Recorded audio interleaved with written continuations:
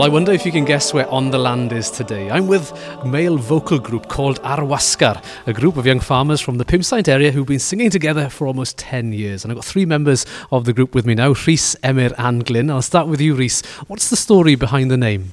Well, about 10 years ago, Aled, Dyffryn Cothi was celebrating 60 years in the YFC, and a group of us boys did a slot in the concert. And since then, we kept on going. We had a few invitations to do a few concerts, and moving on, the boys have gone to live in various places over the county. So we've called ourselves Arwasgar, which is all over the place. Is the singing all over the place, Rhys? Oh, we try not to be, but our conductor may agree with you. Emyr, and what type of songs do you sing? We sing a variety of songs, to be honest with you. We sing some musicals, so Les Mis, and then to David Iwan then. And so it's a variety of songs, English and Welsh. And Glyn, during these concerts, you're the one that's comparing the evenings, or you're there introducing items and telling jokes. Do you enjoy that as well?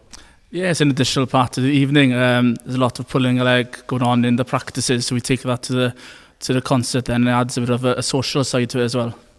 And is that social element important for the choir? Because as Rhys mentioned earlier, people who've moved on from YFC, they're living in different areas, but the opportunity to come back and to practice and to have some fun in each other's company is always important. Yeah, there's plenty of jokes going around. Hour and a half practice, half an hour singing, an hour of pulling each other's leg then. And Rhys, just to turn to you before we finally close, is there any truth in the rumour that Arwasgar is going to launch a Christmas CD? Well, we're aiming for X Factor first, and then the CD will follow. Well, I'll let you boys get back to your singing practice. Thank you for joining me, Aled Jones, on The Land.